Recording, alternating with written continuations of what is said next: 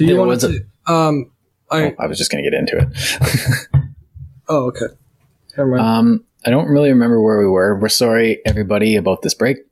This might not even make it into the episode because it might just be one long episode. So what... we were on ad blockers and antiviruses and stuff like right. that. So we were just talking about open source and encryption, and we were getting into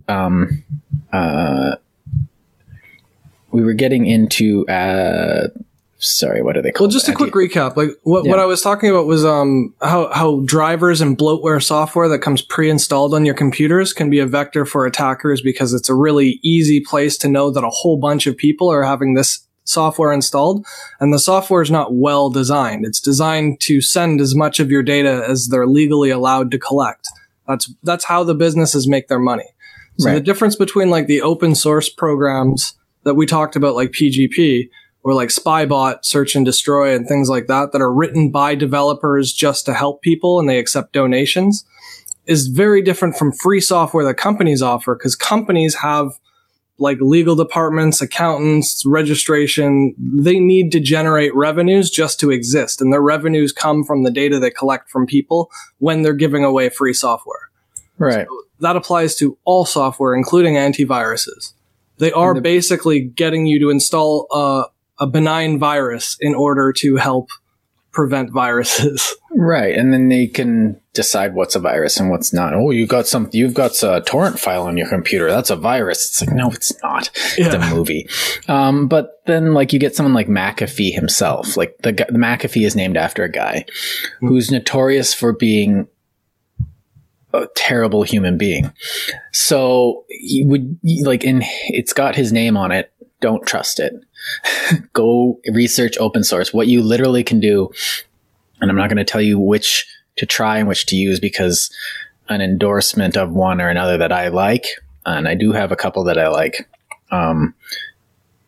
really is beyond the point of what we're trying to do here. So just type into your search engine, like best open source software, and rotate it, because I was using an open source software in 2014 and they stopped being open source without me noticing and started asking for money, and that ended up not. And again, they're tracking your key logs, they're tracking what websites you visit, they're tracking all of that information that you're trying to prevent other users from abusing. They're keeping for themselves, and what's to stop them from getting hacked and all of that data being sold on the darknet, just like Equifax did and Target, like like retailers and their those gift cards and credit card departments, like Sears used to have one before they went down. Target, Home Depot has a card. All of those companies have been hacked, and all of their data from their customers, including purchase amounts, account information, address, date of birth, passwords, all of that.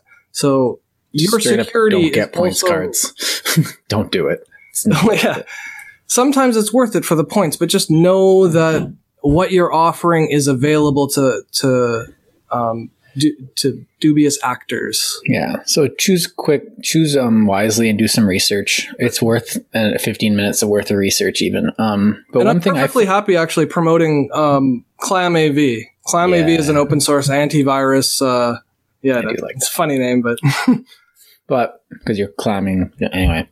But one of the things I find even more useful, and that is a good one, I've used that before, is that a ad blocker has actually been more useful in the long run for me than any other piece of software, because you're on your website and most of the things that try and get into your computer are pop-ups and scripts that are running on web pages that install themselves on your computer, and you block them initially because they're just they're almost passive in how they work. So I've got about 3 running here. Because the funny thing is those are deprecated now too, because of the way websites are built using div tags and stuff. All their pop-ups are now just elements on a web page that have like the image of an X, but they're not actually a window block. Like remember back in the day, if you just use a straight JavaScript pop-up, it would be like a Windows block that you had to say yes, no, cancel, or whatever to, right? Mm. Those are all blocked now. But a website can show a div tag and hide it after you hit a certain corner on the div tag, just like a window. So that's why all of our pop-ups now, when you try and read journal articles like we talked about in a past episode where they're paywalled, that's how come those pop-ups still come up, because they're not actually windows popping up. They're HTML tag elements that are appearing and disappearing instead, because that gets around a pop-up blocker. So all like even Chrome and Edge and all of the biggest browsers, I think Safari too, they all block pop-ups now just like standard right out of the box. Mm-hmm. But none of them stop anybody from making click engagements. So when you put something in front of the article you're trying to read on the New York Times and it says you've reached your quota limit for the day, you must buy a subscription or something. Yeah, that's not actually a pop-up. Like a paragraph. An element that looks like a pop-up. Don't read the New York Times. But you should read everything. Like, I get sources from everywhere. I want to know what conservatives are thinking and what progressives and Democrats. Centrists. But, yeah, so pop-up blockers aren't as useful as they used to be because they're implemented as defaults in all browsers now, but you still get pop-ups just in a different form. And when you click close, just because it looks like an X and it closes the thing that's in front of your face that you're trying to get rid of that looks like a window, but it's not. Anytime you click on something, it's an engagement with a script. They can write anything in that script. So like a nefarious agent would thus, instead of just closing the window, it might actually say, and download all of that user's cookie information for their tracking data. So it's impossible to know without digging through the code before you click OK on something and hoping that the code is legible and commented, which it won't be because they minify it for optimizations because you want the smallest file possible so it downloads faster for the browsers to interpret. And so it's impossible to read the code even because the variables used are truncated for the computer to use them rather than a human being to read them. So they're obfuscating the code itself, not necessarily to be bad or to hide anything. It's just to make your computer run faster and to make the internet more efficient. Mm-hmm. But the downside is you can't see what any script you click on any page is doing. It could start crypto mining with your CPUs that aren't being used. If you've got like 8 core CPUs, it might snatch 4 of them and just start mining while you read an article. And if you're okay with that, and if it's up front, that's fine. I'm not against the fact that people use scripts. I'm against it being hidden. If you're going to do something, say, here, I'm offering free articles to read. In return, while you're reading them, I'd like you to generate me some money in this specific way, and this is what I'm doing with your computer. Do you agree? Yes or no? Or I'm selling your tracking data. This is what I'm going to be selling people. Before you keep reading, make sure you agree to it. But they're not doing that. They're allowed to hide all their scripts because our lawmakers don't know anything about code or programming. They can't write laws if they don't understand what's actually happening. No, when they try, it's like, I don't know, there's some good cringe compilations when they try to talk about the internet. And it's brutal. It's, but like, it's still one of the things that I found that's really good about ad blockers is that use the internet without it for 15 minutes and then turn on like 3 or 4 ad blockers. And the quality of the internet just like quintuples. YouTube's bearable. Yes, but, you don't like the YouTube, the websites become cleaner, neater, easier to use because there's not just shit everywhere. It's not like stuff running in the background. And just the weird shit that, ad companies will put into their ads will generally not be running. So it will increase your quality of life on the internet as well as just add that extra little layer of protection that will work inside the browser level. Now, that doesn't mean that I'm not being completely redundant by having 3 different open source ad blockers on my thing. Oh, am I using 3? Maybe I'm not. But either way. I don't use any, to be honest. I got a couple. I haven't seen an ad in years because I run Linux, and I guess. Oh, yeah. That's the other thing we can use. But one thing I want to bring up, there's stuff like, if you're worried about like ads and stuff like that and getting around that, you can use something like YouTube Vanced, which takes a bit more effort to implement because, you have to integrate it into your phone or something because there's no ad blocks for the YouTube app on your phone. But if you can get it up, then you just, they can't track anything. You're just getting the videos and it throws all the other data somewhere else. I don't really know how that one works per se. I know that it's a pain in the butt to get going, but if you're really interested in that kind of aspect of online life, then that's something you can look at.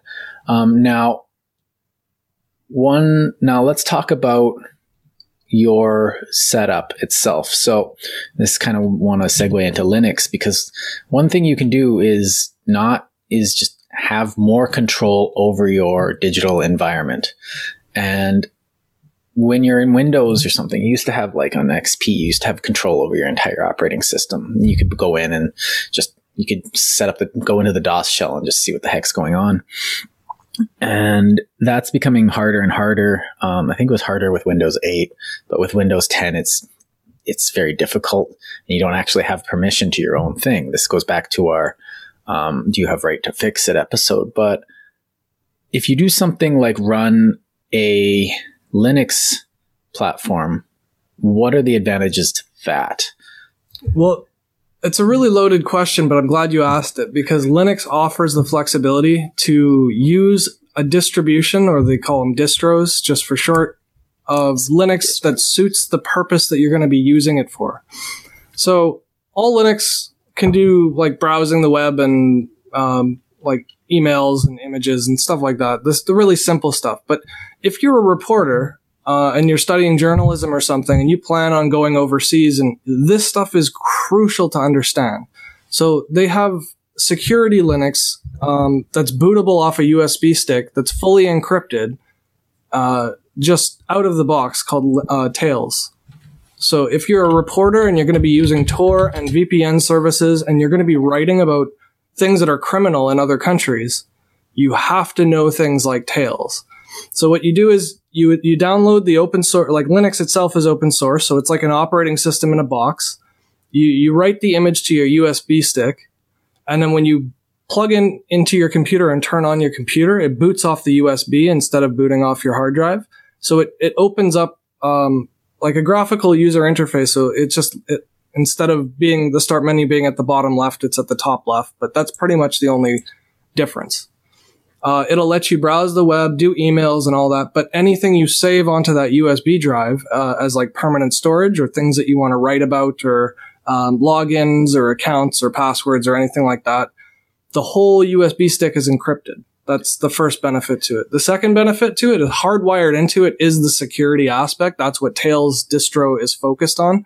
So if you just pull out the USB stick, the whole thing shuts down automatically. So that, like, if somebody broke into your room and the cops are going to arrest you for what you're writing right there you can just pop out the USB stick and everything's saved and encrypted and hidden. Even if they got your USB drive, they can't access it. And that's all encrypted through the PGP process that we talked about. Yeah, all you have to do is get a lawyer and say no every time they ask you for the password. Yeah, you're not required. You can stay silent in most countries, but other countries can torture you for it. So, like, you're better off destroying the USB stick in that case. Yeah, which is why you buy a gun. Yeah. Not for them. Okay, I know I'm advocating some dark stuff there, but, like, if you're in those countries and you're doing this, you know the risks that you're going through. And that's why it's important to know the security. Mm-hmm. But, like, choosing your distro, or like which distribution of Linux you run, is going to help you, just because out of the box it's going to have security features that others don't. So Ubuntu is meant as more like a general use, multi-use platform. You can do audio editing, video editing, browsing the web. I do archival work on Ubuntu, so I've got a shell on my computer that I've got archival stuff going on. Yeah, and Linux is great. Like, the command tools are super powerful for... sorry, go. Oh, sorry. No, sorry, I was just commenting. Go on. It cut out. I didn't hear what you were saying. Oh, I was saying I don't use it half as often as I should. Oh, yeah. Yeah. Yeah, there's not much that I do that I require security for, but when I'm writing software, I'll use Tails and stuff just to test it, to see if it breaks, basically. Mm-hmm. Because some things do work differently under different operating systems. But generally speaking, I mean, Linux isn't bloated because Linux asks you permission every time it does something. If you try and mount a drive, it says, "Are you the administrator?" If you try to unmount the drive, it says, "Are you the administrator?" So you have a lot of control with permissions, whereas, like, in Windows, you can right-click a folder and you can choose to encrypt it, but that encryption's still tied to your Hotmail account, which is probably on that Have I Been Pwned website we talked about before. If you've got a Hotmail account, chances are it's been hacked at some point by either like a sweepstakes lottery where you wrote down your email address and phone number and personal name, or it might have been stolen from a Facebook hack. There's been a huge dump of Facebook data that was released years ago. Like I said, like Equifax and Home Depot, Target, all these companies have got that type of information. And Windows is only encrypting things based on your login account. And your login account now is forced to be tied to Hotmail. They don't even let you not have a Hotmail account, which is insane. But so there's actually no security in Windows encryption whatsoever, because the security is hinged on a single password for a web-based email client, which is notoriously insecure. They tried to fix it with a forced PIN, like a PIN number, but again, you're just adding another password, like, ooh, good job. Like, that's not more secure. It's just slightly more secure. It's just annoying. It doesn't actually stop anybody from anything. And most people reuse their passwords and PINs. So as long as one data breach happens, if you've used that PIN even with a different email address, but your name and address are the same, a machine learning algorithm will tie your name and address, ignore the different email, and it'll apply those passwords to another email address to see if it can get in. So Windows also has other features like archive and compression. There are a lot of, they seem simple to use, and they are simple to use, but they're not effective in the way that you think they are, because Windows stores information like page file systems, for example. You'll probably see a page file like on your C drive if you view hidden files. And what it is it's a hard drive storage of everything that's stopped in your RAM at that time. So that if there's a power outage, or if you want to put your computer in hibernate or sleep mode, it saves it to the RAM. And then if there's a power cut, the RAM dumps everything, but then you can boot off the hard drive, it loads into RAM, and your system boots faster. So every time you use some kind of accelerated process to like make your computer run faster, those shortcuts are vulnerabilities. So I would advise everybody to turn off fast boot, because if you've got an SSD, who cares if you wait 5 seconds or 3 seconds for your computer to boot? It's 5 seconds instead of 3. For the fact that you have security on your account versus none, you might as well just not use fast boot. But it's connected on default, by default. So you have to physically opt out of it. Well, one of the things that I've been doing, and this is probably a good practice, even though it's kind of a pain in the butt, is back up all the data that you want to, and just every couple months, just wipe your computer and reset it as the settings that you want. It'll take maybe a day or a couple hours, but just reload everything and get everything going again. Yes, you'll lose some of your cookies and your password, and you'll see how you'll definitely see where you were just taking your passwords and your cookies and your settings for granted, but you'll also get a better sense of how you can set up your computer. Because once you set it up the way you want, then, it's going to be a lot better for you, and you'll have more control over your digital environment. But by resetting it, you're kind of wiping all that clean. You're giving yourself in addition to just cleaning everything up, because one of the things that happens when a person uses a computer is you just get you install a program and then it doesn't work, but then you don't uninstall it, and you got all these weird, stupid programs you got an old version of DOSBox just sitting on your, what do you call it? On your desktop or something that you don't even remember it's there, and it's in a folder or something that you didn't think about because you wanted to play a game that was from the early 90s or something. And all this stuff kind of will bloat its system in itself. But when you do a reset on your computer, it essentially forces whoever is sending, if anyone's coming after you, it forces them to start over again as well, because they have to relearn. Format or what? Well, I generally will format my computer just as maintenance, just not because this is a security measure, but just because it cleans my computer up. It will run a lot faster if you do that. Yeah. And there's a really fast way of doing these clean installs. You just take a magnet and you wipe it. It's a one-way street. Yeah. The fast way of doing it is when you set up, like, let's say you've cleanly installed your computer, you've turned off like fast boot, you've uninstalled all the bloatware that came with it, like the extra driver features and all the things that even you may not have installed intentionally, but other programs have installed behind your back, which they do constantly. Every time you install something, there's always remember that checkbox that's always there saying, yes, give me this browser extension as well. And it's like defaulted on. And if you just click next by accident, you can't go back and uninstall it. You have to manually go into programs and files and apps and uninstall it. And then its traces are still there. It's going to leave its traces in the page file that it holds, the RAM that it holds, and the other program that it installed is going to say, hey, I installed this. I have already got permission to install it, and it's no longer on your computer. I'm just going to reinstall it next time you boot. And their software will do that because their only goal is to make money. That's what companies do. And the way they make money from free software is by collecting data. It's the only avenue they have to release their free software is they have to make it hard for you to not let them have it. So with the clean install, once you've got everything on your desktop the way you like it, all your pictures and, the files that you want, save an image to an external drive. So an image is a bit for bit copy of the entire hard drive. And what it does is, when you want to format, you can wipe the whole hard drive clean. You can use that image to then reload from a clean state of a clean install with all of your settings already done. That way you don't have to go through the whole process of actually installing and then waiting and then going through the settings and manually changing everything and then putting all your shortcuts on your desktop. So the best way, in my opinion, is to start with a clean image from like where you've got everything perfect right from a clean install after you've removed all the garbage that you don't want. Save that. And then for all your files, keep them on a separate drive entirely. If you want, you can encrypt the entire drive. That's way better than using an operating system encryption. If you use a file system encryption that's built into the file system structure of the disk, then you don't even have to think about it. It'll encrypt itself, and when you unplug it, it's still encrypted. And install everything to a separate hard drive again.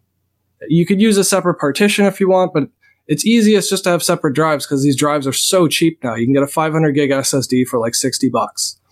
So if your operating system is booting off of just the $60 drive, you just need another $60 drive to copy the image from. And then a $100 drive will get you 4 terabytes or whatever for all your storage, and use a separate drive still for your installs so that the shortcuts on your desktop after you format it and boot it off of a new image and burn a new image back to your install directory, you can then, those shortcuts will still link to your drive with all your installed games and applications, so you don't have to reinstall all your programs all the time. That's literally what I do. Yeah. That's the best way to go about it, because then you're not spending an entire day every 3 months trying to clean your computer, but you're getting all the benefits of wiping out the bloatware and all the Microsoft stuff that you can't control that just accumulates in the background constantly without you even knowing. Mm-hmm. So I think we're nearing the end. One thing I want to get to is these, a lot of what we're talking about are positive security measures, in effect, things you can do to help yourself be more safe in online environments. And one of the things you can do are negative security actions. So the biggest one is don't use certain programs. If you know a program is like owned by the Communist Party of China, don't download it onto your phone. So like, don't use TikTok, period. And because certain programs are more compromised than others. So we were talking about McAfee and Norton, don't use them. And this is something so you can do. And this is probably the simplest one. So if you have an inkling that a program may be less than honest about its intentions on your phone or on your computer, get another one. Find an open source alternative, or one that's trusted more, or one that you can have more user control over. And avoid companies, because companies have to make money. Yeah. So if you can find a program that does just as well without looking as pretty, or if it doesn't look as polished, that probably means it just runs better. Mm-hmm. Like when people are focused on the effectiveness of the application that you're using, like GIMP versus Photoshop, Photoshop is actually much better under the hood at doing the same things that GIMP does. GIMP is the free and open source image editing program that we use for our show and all of my commercial wares. But Photoshop is branded because it works better, and that's why people pay like extortion fees, if you ask me, to run Photoshop. They're all in like subscription services now. You can't even own the software. So there's a reason for the brand, and there's a place for it too. If you're in a business that's just doing media 24/7, you get way more benefit out of paying somebody for a program that runs faster so that you'll get more productivity out of it. So there's nothing wrong with companies. I'm not against people making money. It's the underhandedness of how they operate your hardware, your physical product in the background without your knowledge and without telling you how they're making money. That's what I'm personally against. So if you have to use commercial software, just know what it's doing and watch it in like your system monitor, or if you have a routing software, you can watch what it's actually doing with your bandwidth. If it's sending information back and forth, they're going to send it encrypted, so you won't be able to read what they're sending usually. But if they're sending 2 bits every minute, you know for a fact that they're probably sending logs. If they're sending a megabyte every 2 minutes, they're probably sending every keystroke and mouse movement and click that you've made. They're probably sending like lists of installed applications. So checking file sizes is really important. And the amount of information they can get from just a page file that sits hidden on your computer that you didn't ask Microsoft to put in is enormous. They can get your credit card info, your home address, like all of that can be easily passed out of Microsoft. And they did it just to speed your computer up. So again, Microsoft's not evil. They're just negligent. They don't care about your security. They want their product to look good on your computer so that you keep using their product.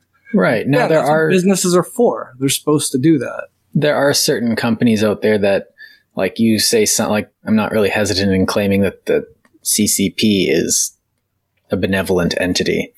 So, like, why would I buy a Huawei phone when I know who owns the people who owns the company? Like, it's not a purely capitalistic entity. I can trust capitalists to just go for money.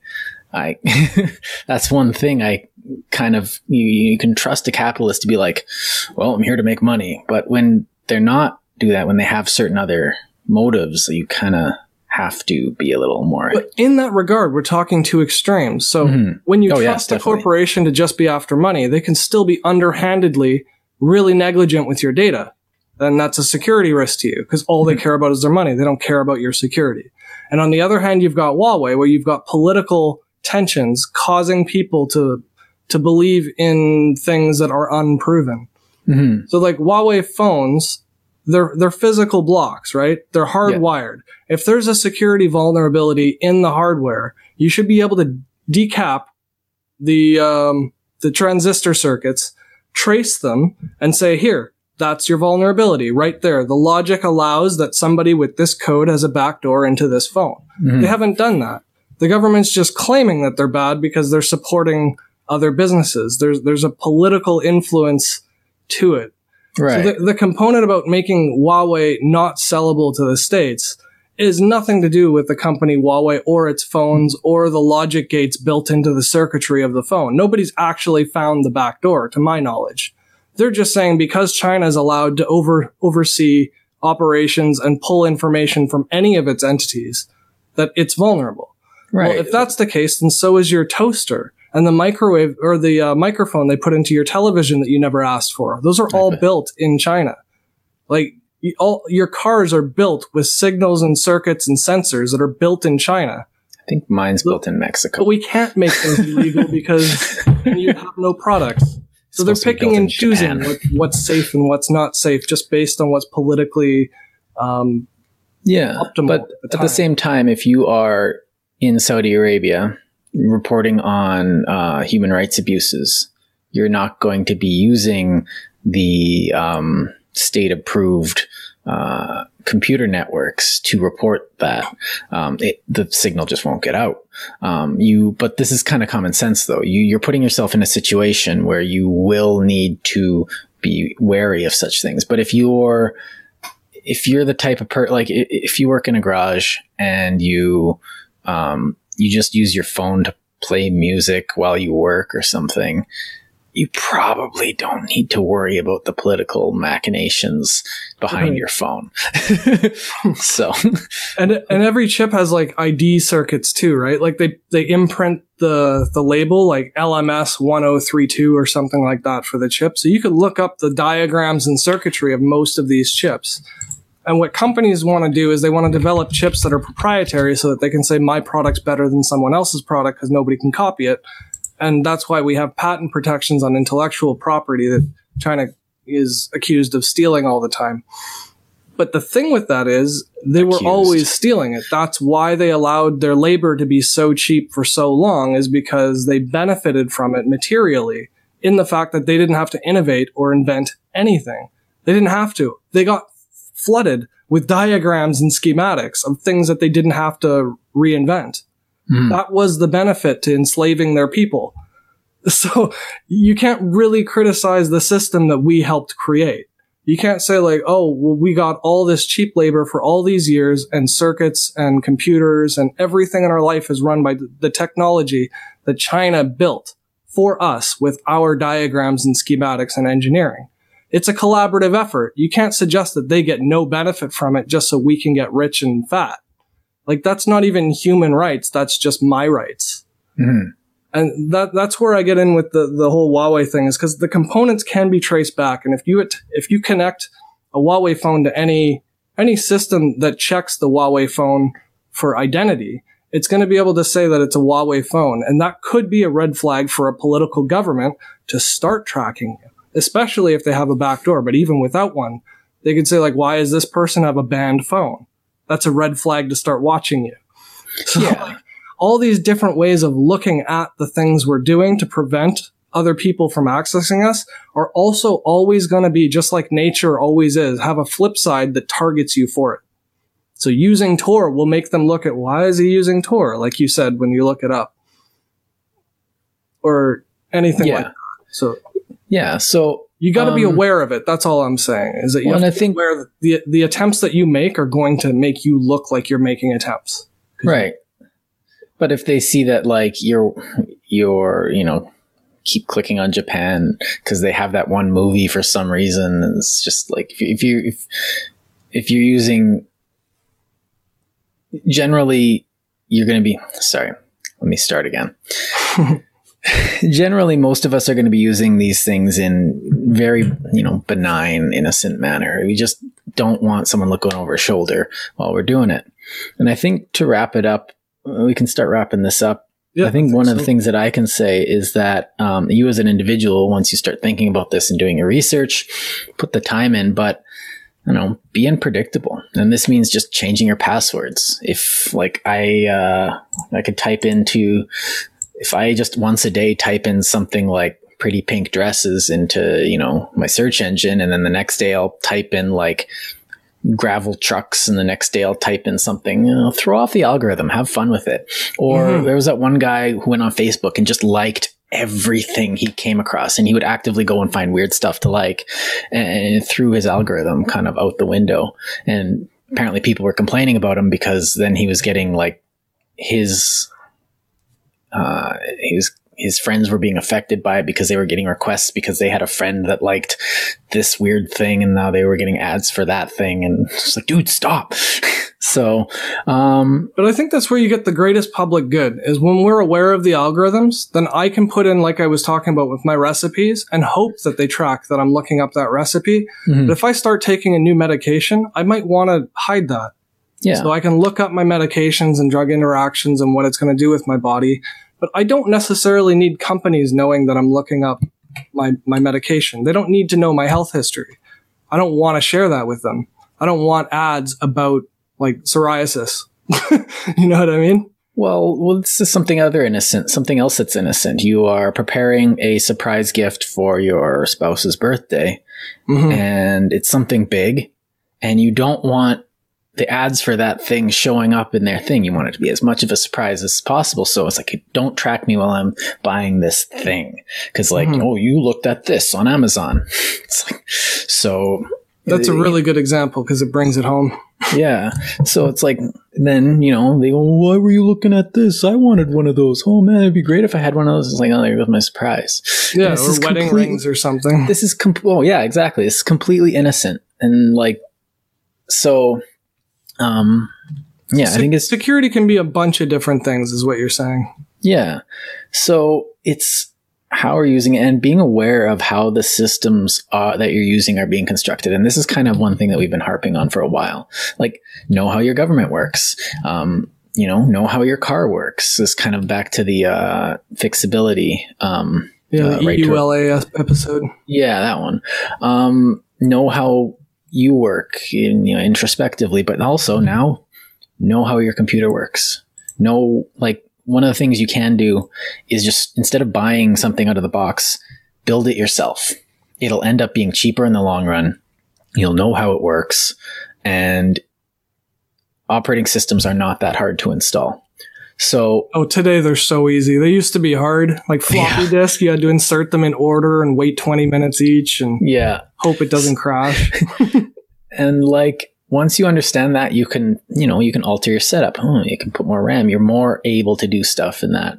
I've got like my own setup that works perfectly for me. My setup would not work perfectly for probably anybody else, but, it'd be awkward for them, but this is nice for me. I have this digital environment. So you are living in a digital environment every day. So pay attention to it, just like you pay attention to what's going on in your yard. Yeah, and don't be aware just to raise awareness and tell people how enlightened you are. Be aware so that you can use it properly. Yeah.